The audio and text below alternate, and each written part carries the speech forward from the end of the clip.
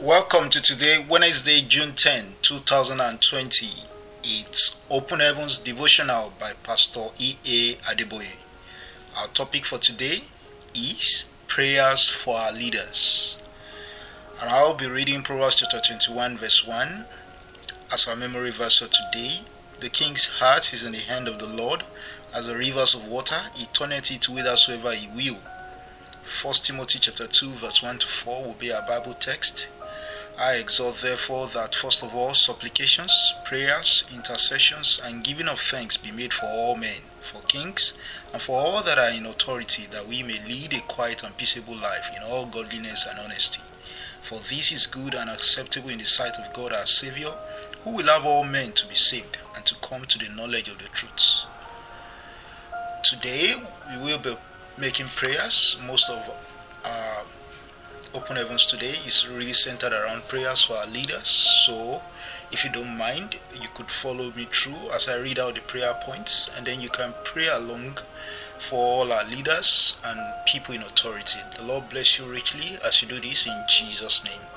So let's thank God for all our leaders. Let's thank God for all our leaders wherever we are across the world, whether it's here in Australia or any part of the world, in the States, in Nigeria, across the world. Let's thank God for all our leaders. Secondly, let's pray, Father, uphold our leaders and send help to them so that we may lead a peaceful and godly life. Number 3, Father, give us righteous leaders at all levels in the mighty name of Jesus.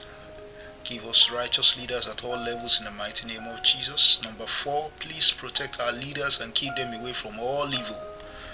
Protect our leaders and keep them away from all evil. Number 5, Father, bless our leaders with wisdom to lead us aright at all times. Please bless them with wisdom so that they may lead us right at all times. Number 6, Father, provide wise counselors to our leaders and remove all evil counselors around them. Provide them with good counselors, wise counselors, and take far away from them evil counselors. Number 7, Father, please do not let our leaders lead us astray. Do not let them commit errors that will bring a curse upon us. Very important prayer. Let them not lead or walk into errors that will cause a big curse upon our lives. Let's pray. Number 8, Father, please depose all wicked leaders who refuse to repent and upturn their evil decrees in the mighty name of Jesus. Please take away all our wicked leaders. And let the righteous leaders, let them reign upon our thrones in Jesus' name. Number 9, Father, please touch the heart of our leaders and make them compassionate. Please touch the heart of our leaders and do make them to be compassionate. Number 10, Father, turn the heart of our leaders towards you and make them good role models. Very important prayer. Make them good role models. Number 11, Father, we commit our leaders into your hands. Let them do your will and fear you indeed at all times. Let them fear you indeed at all time. Number 12, Father, please bless our leaders bountifully as they serve faithfully in the mighty name of Jesus. For as many of them that are serving faithfully, please bless them bountifully, God.